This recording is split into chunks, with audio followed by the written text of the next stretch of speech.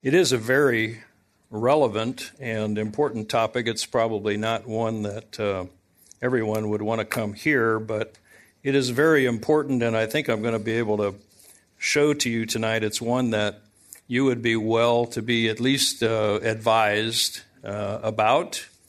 And I'm going to, as I studied for this topic, I've realized that there's no way in one session, I did this in a Sundays in July session, there's no way that I can cover every possible thing we may want to talk about here.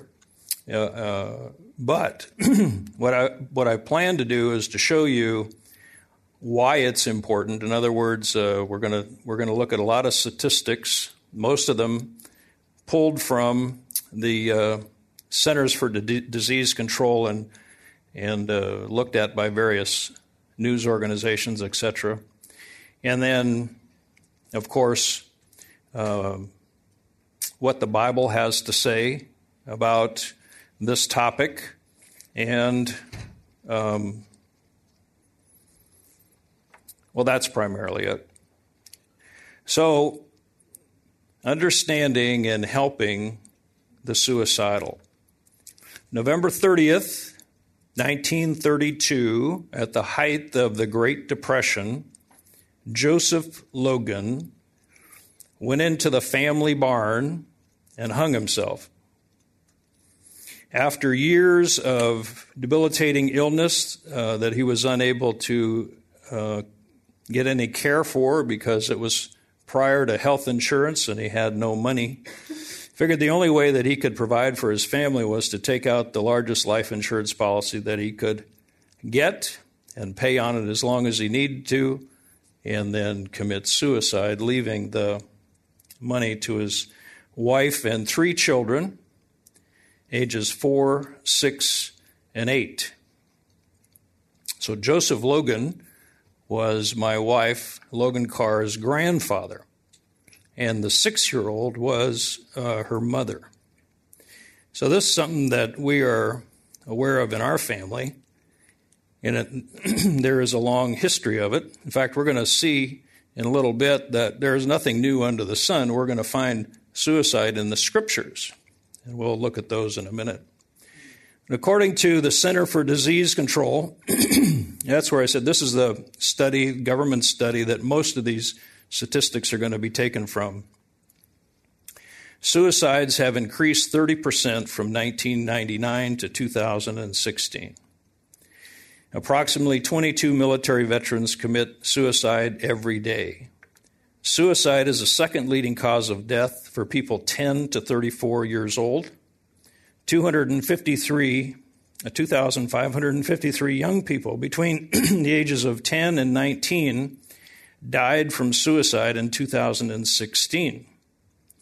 USA Today reports that suicide rate of children, teens between 10 and 17 was up 70% from 2006 to 2016. The Daily News, though the teen suicide rate in Los Angeles in 2017 was 27 young people, double what it was in 2016, and most of those were between ages of 16 and 17. Youth.gov tells us that heterosexual students who attempt suicide 1 or more times range from 4 to 10, where homosexuals between 15 and 34% of gay and lesbian students. ABC News says that a full 35% of transgender students report attempting suicide sometime in the last 12 months. An increase of as little as 1 hour of social media interaction from normal levels would result in measurable increase in depression. I read 2 articles this week on the effects of the glowing screen, they call it, on preteens who get addicted to video games or this staring at that screen that causes them really not to be able to focus like they should be able to. The University of Michigan Medical School says suicide and drug overdoses kill Americans at twice the rate today that they did 17 years ago. And opiates are a key contributor to that rise. I'm sure you've heard of the opioid crisis. It's all over the news. One of the saddest ones, I think, Marjorie Jones, an 82-year-old woman, committed suicide after giving her life savings to phone scammers. There are 26 billion robocalls that come into the United States, most of them from other countries, trying to scam people out of their money. Another article I think would be worth your read, Chalice.com, called Snowflake Suicide in Scripture. He asked the question, he says, Augustine asked a profound rhetorical question: who has the art and the power to make himself? The I generation says, I do. I can make my truth. I can make my reality. I can present myself any way that I want to on social media. And of course, that's not true. There's a lot of reasons why our society has gotten to the level that it is today, and I'll mention some of those. I think Paul Twist's Sundays in July session, the first one in particular, would help you understand the trajectory of society over a period of years and where we got to where we are. But I'm going to read just a paragraph out of that article. The American College Health Association found that 45% of all students surveyed among American colleges felt hopeless. 57% felt very lonely. 50% felt overwhelmingly anxious. 30% felt so depressed that it was difficult to function. Older adults would likely be shocked at how common young adults discuss suicide, not as a desperate escape from an unbearable, dark existence, but as a matter of course for a relatively tolerable life. For an increasing number of them, suicide isn't if, but simply when. It is the conclusive separation from which for them follows logically, inevitably, from an increasingly disconnected, isolated, lonely life. Another interesting article I ran across in Wired magazine of how a cyber stalker stalked a number of high school students, essentially, for a number of years until he was finally caught. He created a fake Facebook account with a picture of someone other than himself, a jock kind of looking guy, and of course put all the stuff on there that would be attractive to a young high school student, and then purposely chose some of the girls in the school that he knew weren't in the popular crowd so that they would be interested in connecting with this guy. And then he started asking them questions, all kinds of questions like, what's your favorite ice cream? When were you born? What's your dog's name? What are those for? To reset your password. He collected enough information to get onto their Facebook page, reset their password, and then essentially stalk them for inappropriate pictures. Now, it took 5 years, but a dogged police detective, Rachel Moulton, tracked him down, knew who he was by contacting Facebook and other internet companies. But when they brought him in, he denied all the charges. And so she had to get the FBI and eventually the CIA involved to be able to track him down when he was using this specific computer. And they chased him out of the house he was in. And anyway, they captured him.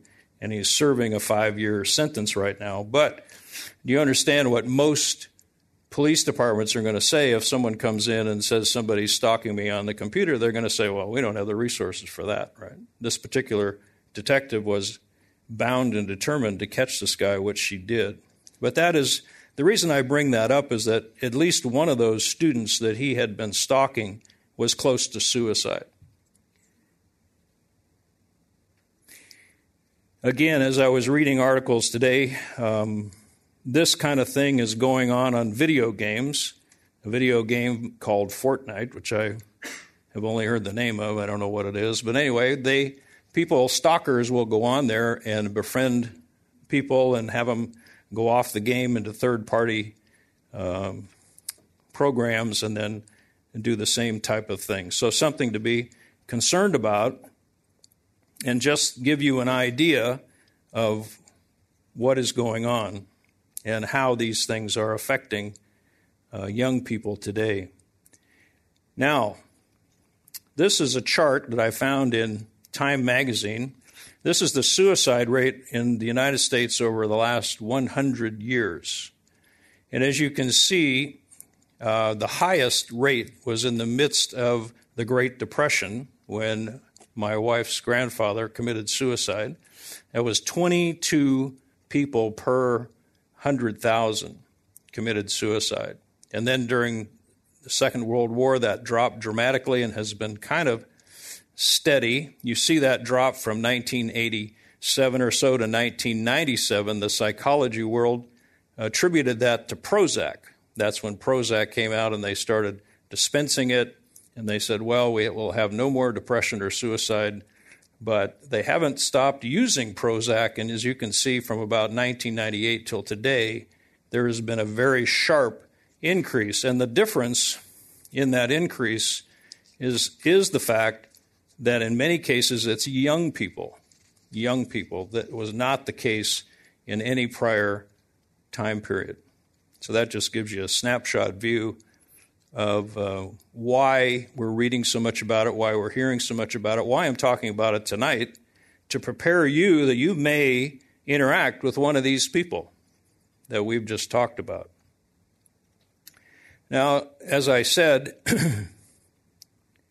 just so we understand that there is nothing new under the sun, we find in Judges 9 that Abimelech, his head is crushed from a woman who dropped an upper millstone, crushed his skull, and he says to the young man quickly, his armor bearer, "Draw your sword and kill me, so that it will not be said of me, a woman slew me." So the young man pierced him through, and he died. I put that in the category of assisted suicide, right? This guy was terminally ill, but he did not want to be embarrassed by being killed by a woman. In 1 Samuel 31, we have Saul, who is losing a battle, and the enemy is approaching, and the archers hit him. He was wounded. So he said to his armor bearer, "Draw your sword and pierce me through. Otherwise, uncircumcised men will come and pierce me through and play sport with me." But the armor bearer would not, for he was greatly afraid. So Saul fell on his sword. So this is someone who committed suicide because of impending doom. This could be someone who was about to go on trial and serve a life sentence and decided that he'd rather commit suicide. 2 Samuel, Ahithophel, who had betrayed David and had joined with Absalom to try to take over the kingship, when his advice to Absalom was not followed, says he saddled his donkey, arose and went to his home, to his city, and set his house in order and strangled himself. Thus he died and was buried in the grave of his father.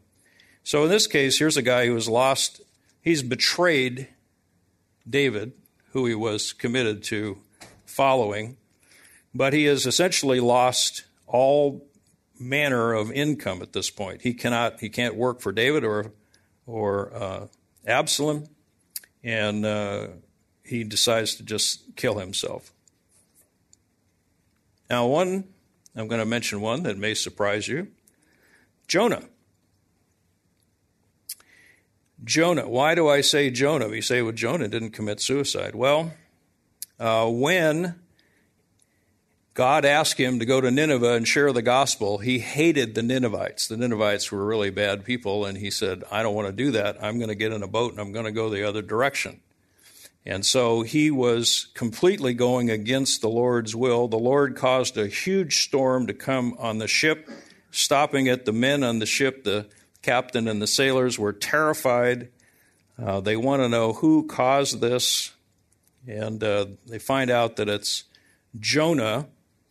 Now, Jonah presumably could have repented at that point and said, okay, Lord, I give up. I'll go witness to the Ninevites. But he did not. He told the guys, pick me up and throw me in the ocean, which would have been certain death had God not provided a great fish.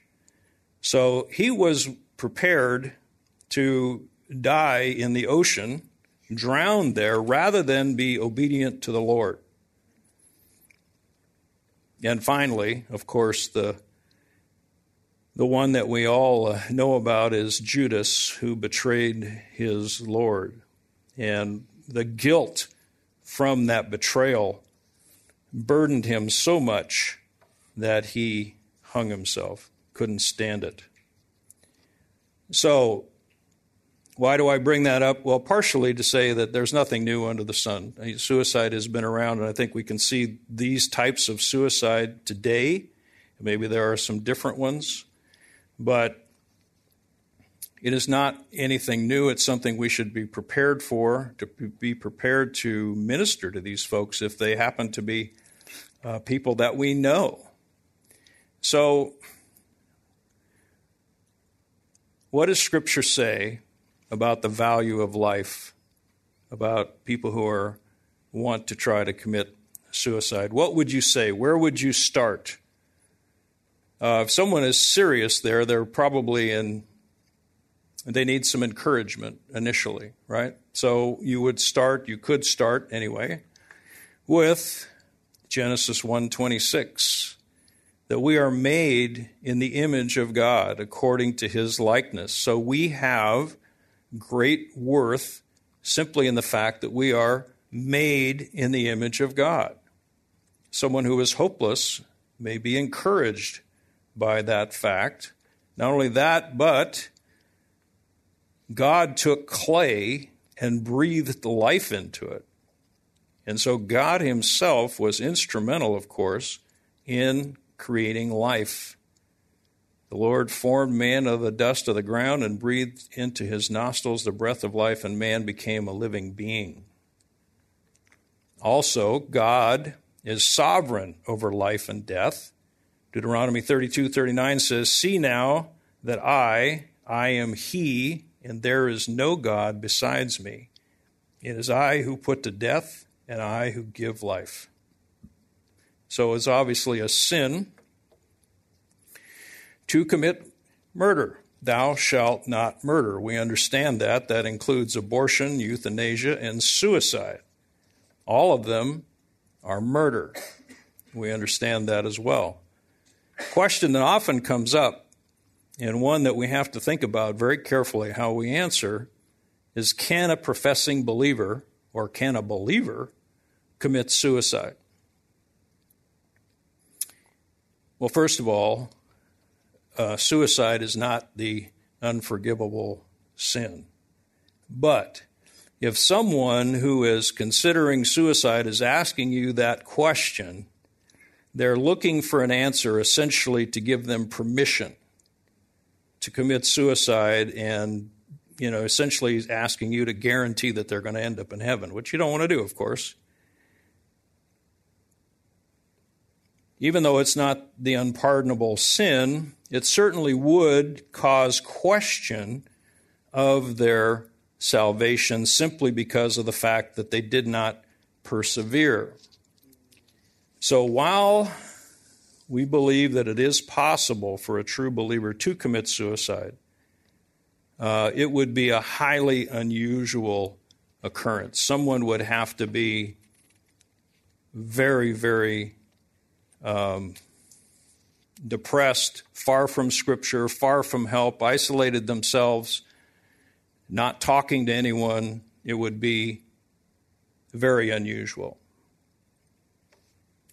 Now let's look at who is most likely. In other words, what people group are we looking for? And this comes from WebMD. And although this list is found elsewhere, this is where I chose to pull it from. It says the suicide rates are the highest in teens, young adults, and the elderly. Men over 65 have the highest rate of suicide, and this is predominantly caused because of opiates. Older people who have lost a spouse through death or divorce. Many times they feel no reason to go on. The person they've lived with for perhaps 50 years is gone, feel as if half of them is gone, and so all they want to do is be with their loved one, and they would be considered likely. People who have attempted suicide in the past, of course. People with a family history of suicide. Now, I told you about my wife's grandfather. Now, her mother, at one point, shortly after she was born, had gone out into the garage and started the car with the garage door closed to asphyxiate herself, and only left there because she heard Logan crying. A number of years later, my wife was standing on the top of a building in New York ready to throw herself off as an unsaved actress. And fortunately, she didn't do that. But it's in the history, if there is a history. People who have a friend or coworker who has committed suicide may call this guilt, survivor's guilt. There was recently, I think, one of the students from a school where there was a mass shooting, like a year later, committed suicide. I think that's happened more than once.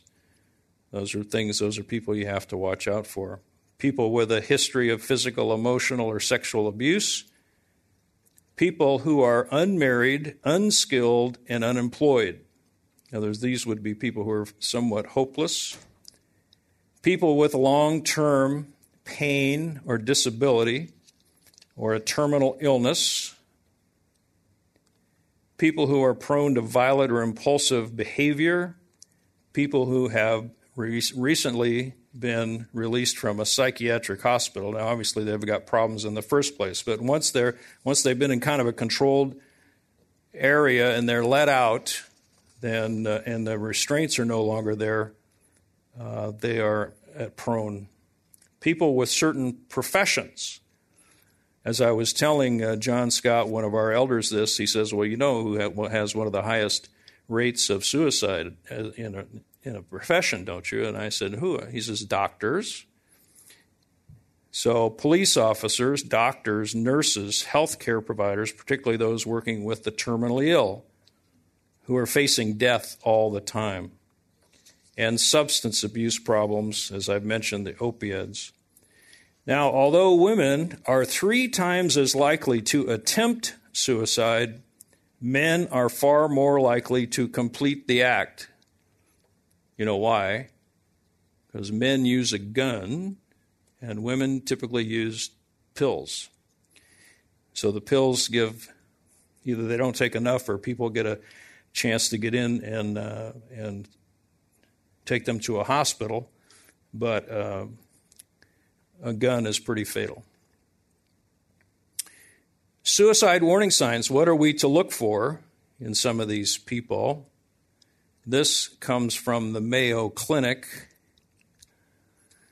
People that are talking about suicide. Well, that should seem obvious, but if somebody is saying, I think I'm just going to kill myself, I wish I were dead, I wish I hadn't been born, this is somebody obviously that at least has it on their mind.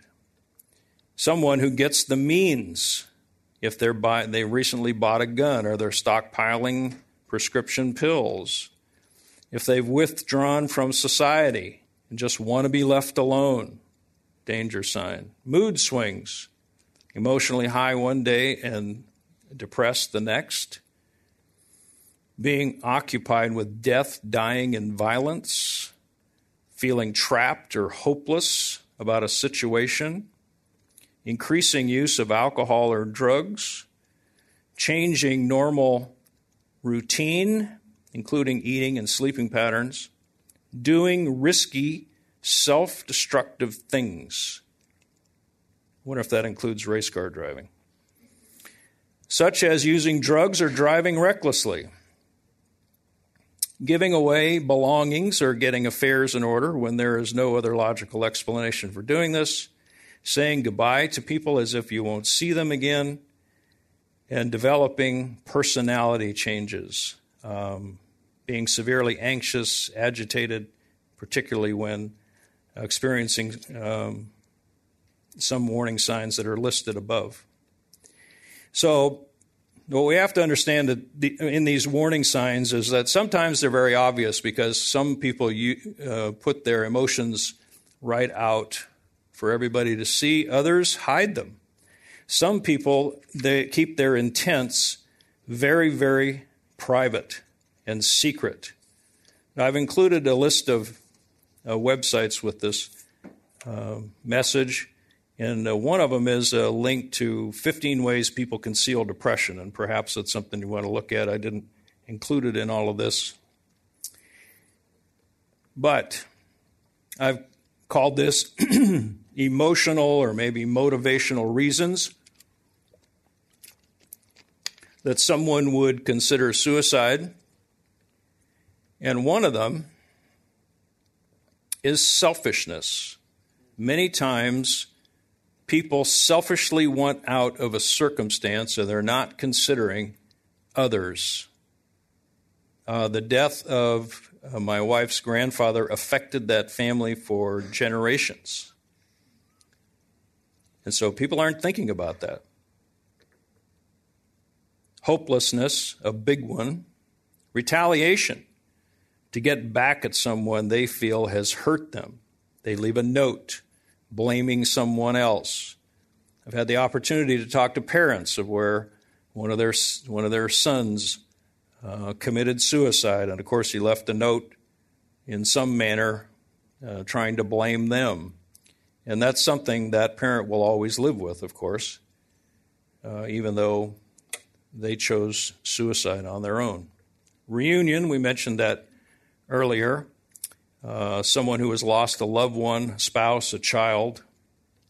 Guilt over sin, Judas. Now, warning about medications. Any medication. Have you ever read the side effects, possible side effects from some of the medications you take, even the most benign things? But some of them you should consider. Most psychotropic drugs have what's called a black label warning. They have the strongest warning possible on them. And one of the most popular drugs that is prescribed for depression has this warning. Report any new or worsening symptoms to your doctor, such as mood behavior changes, anxiety, panic attacks, trouble sleeping, if you feel impulsive, irritated, agitated, hostile, aggressive, restless, hyperactive, more depressed, and if you have thoughts of suicide or hurting yourself. That's medication supposed to help you with your depression. Now, obviously, not everybody that takes that medication has those side effects, but anytime you're on a medication or starting a medication, those are the most dangerous times, when you're first beginning or when you're ending, coming off.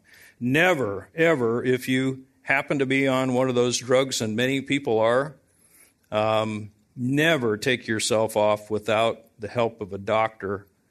There have been several instances we've been aware of where that has really caused major problems. And there also has been no long-term medical study of the effects on a person's brain that has been on these what they call SSRIs or other type of psychotropic drugs that potentially change the way the brain thinks permanently, so that it may not be possible for some people who've been on it for a very long time to ever get off of it. Now, another study that I think is extremely interesting, Hillsdale University.edu, hillsdale.edu, imprimis their journal. There is an article on medical marijuana. And it is so very interesting because there is so much true, accurate, studied medical research that proves that marijuana causes anxiety and depression. And yet our politicians are quickly mainstreaming it. And I have to assume for money or for to get reelected. What many of them, because they're adults, don't understand that the marijuana that's going around today is 25% stronger than the type of stuff that was going around in the 1970s, to date myself. But it is extremely powerful and has extremely dangerous side effects. I would not be surprised if we find out that some of these random shootings that are going on are tied to marijuana or other drug issues. Now, because of the lack of psychiatrists, apparently psychiatry does not pay like other doctors. And so people have stopped going into that field. And there is a shortage. Even though California has the largest number of them, there's still not enough. So they've asked medical doctors to fill in for the lack of psychiatrists. Now, I was counseling with a young woman a while ago who had severe loss of energy. She had no energy. And as far as I could tell, she was eating properly, sleeping, etc. So I said, you need to go and get a medical examination because you could have lupus or, I don't know, something wrong with you that you need to get taken care of, antibiotics or whatever. She explained this to me. She came back a couple weeks later. She got an appointment with her doctor.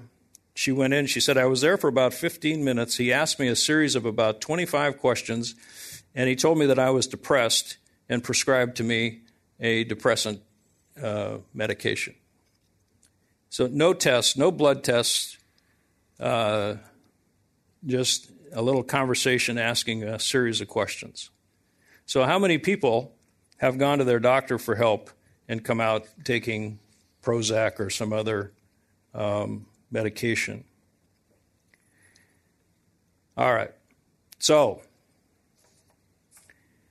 to get away from that a little bit and talk about what do we do, called it biblical counseling, but just how would you counsel someone you ran across who says that, who says, I just wish it was over. I'd like to just end it, something to that effect.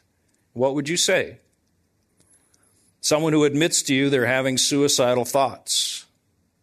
Well, first of all, you don't want to come down with a ton of bricks on a series of Bible verses about that being sin, et cetera, et cetera. You realize that this person is so depressed, they are so down in a tunnel that they need some encouragement. Certainly, you need to show them some love and some compassion, and as soon as you can, you need to give them the gospel. Even if they consider themselves a believer, maybe you even think they are a believer, but certainly if they're not a believer, you need to give them the hope of the gospel, because these people have lost hope. Just being with them often is enough to get them out of that mood. Listen to them, try to understand their pain. Virtually all suicidal people have lost hope and see no way out of their circumstances, where that's not true, but that's where they're at. Deep depression is the most common symptom leading to people being suicidal. And by the way, highly intelligent, creative people are the most susceptible to depression. Why? Because they're the ones that are most connected to their feelings. The ability they have to play the piano or to to paint or whatever creativity they have is because they are more connected to their feelings than most people. And so they are more likely to experience depression or even mood swings. Most people will go through a period of what we call depression today sometime in their life, but most will not become suicidal. In fact, decades ago,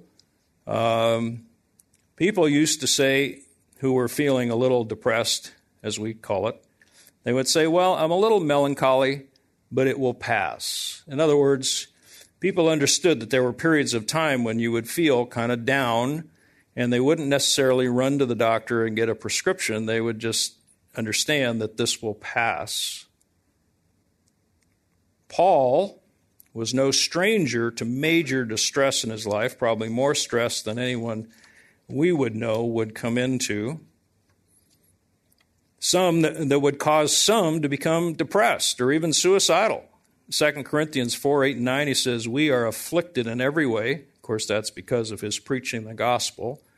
But not crushed, perplexed, but not despairing, persecuted, but not forsaken, struck down, but not destroyed.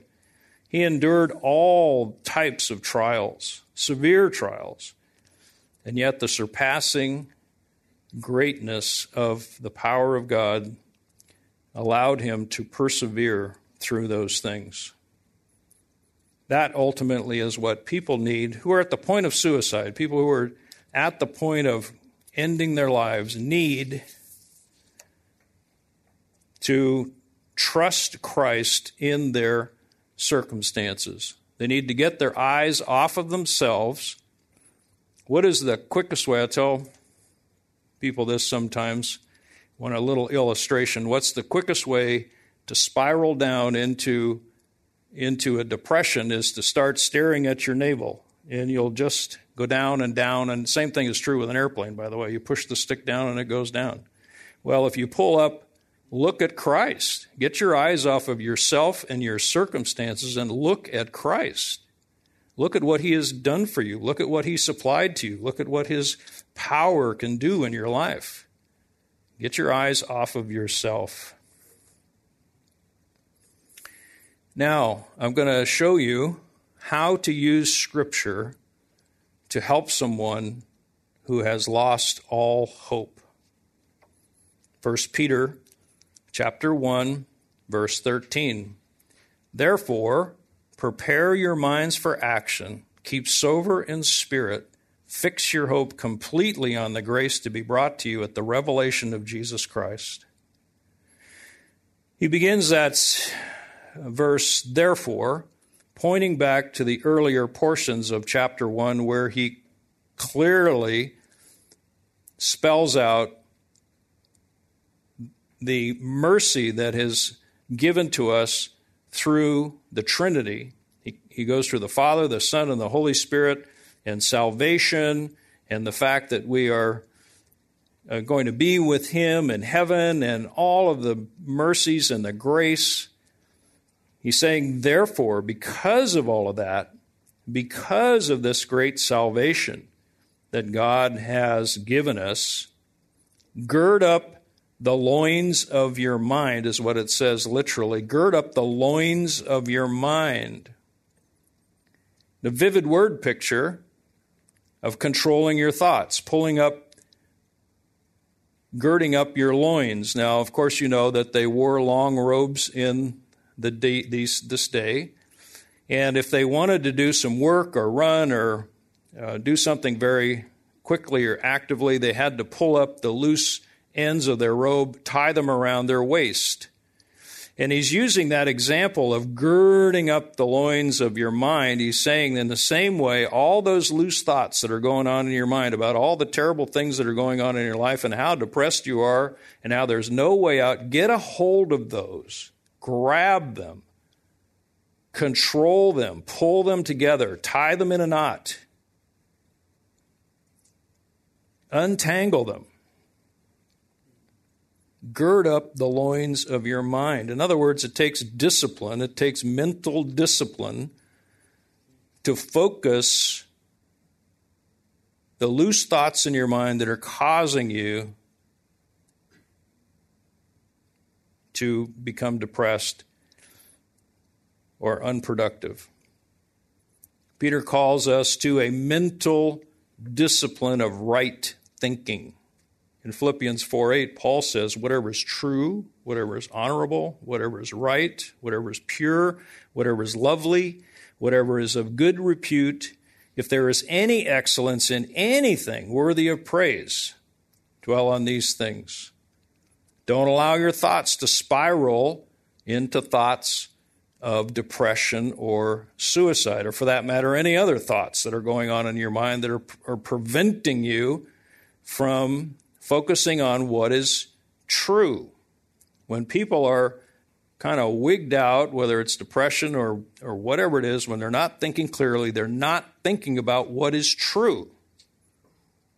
They're not thinking about what is honorable, what is right, what is pure.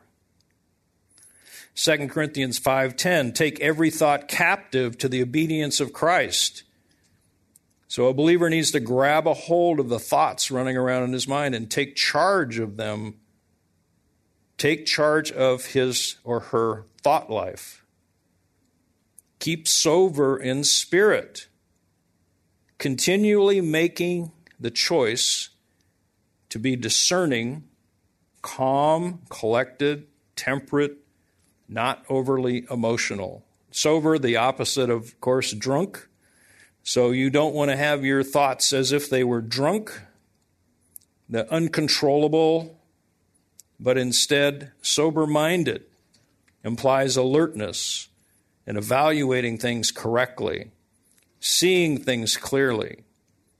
And your mind isn't numb with confusion caused by worry and fear of things you shouldn't be worried and fearful about. Fix your hope. Fix your hope. Several different translations will translate that slightly different.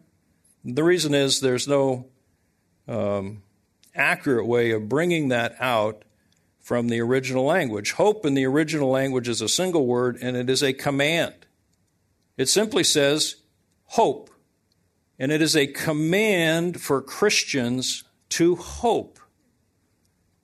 It's commanded. Based on the riches of your salvation and the future hope that you have in Christ. Hope is not accomplished removing the suffering that you're going through, but by getting your thought life straight. Biblical hope is to have an absolute certainty about the future promise God has for believers in heaven. Our hope is not in this world. We're sojourners here. We're traveling through this world as long as you may live. Maybe 100 years is a drop in the bucket compared to eternity. This is not our home. Our home is in heaven. That's where our hope should be. We shouldn't hope for things here. What we should expect here is to have trials and tribulations and to have the world against us. And what do we hope in? Completely on the grace to be brought to you at the revelation of Jesus Christ. What happens at the revelation of Jesus Christ? The resurrection.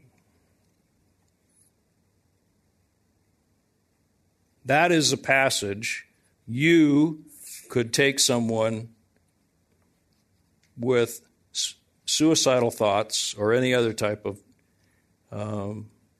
unwise thinking and help them see that clearly. Now, let me just finish here because I know we've gone for quite a while.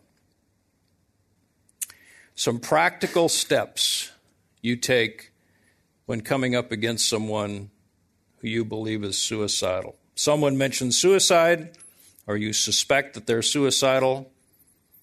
You need to ask them if they have actually considered suicide. And don't allow them to give you a vague answer. This could be life or death. I mean, you need to be straightforward.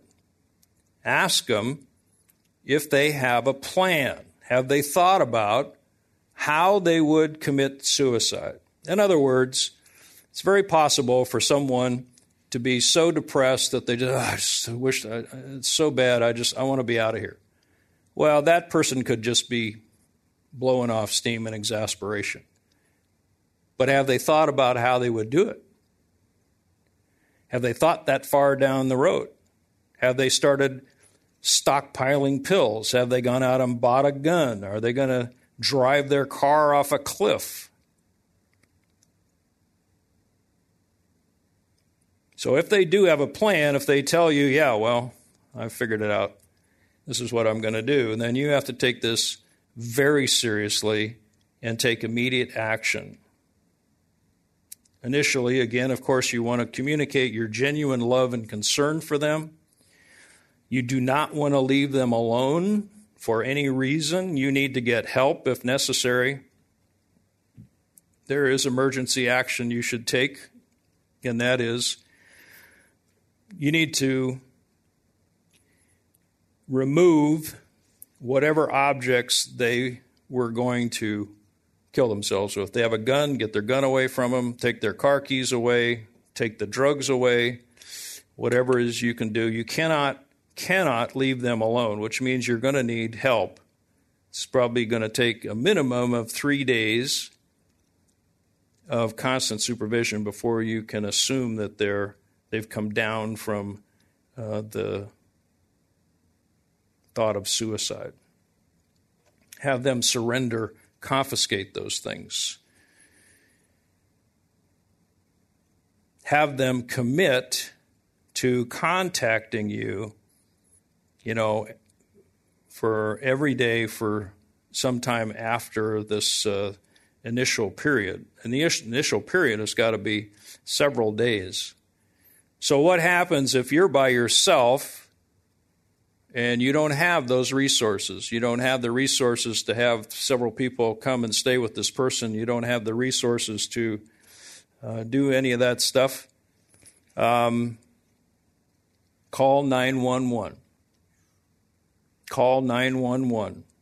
And I have seen this done more than once, and it's very effective. The police will come. The police are very highly trained in this area, and they will assess the problem. And if they come to the same conclusion that you have, that this person is a danger to themselves, they will put them in a lockdown in a psychiatric hospital for 72 hours.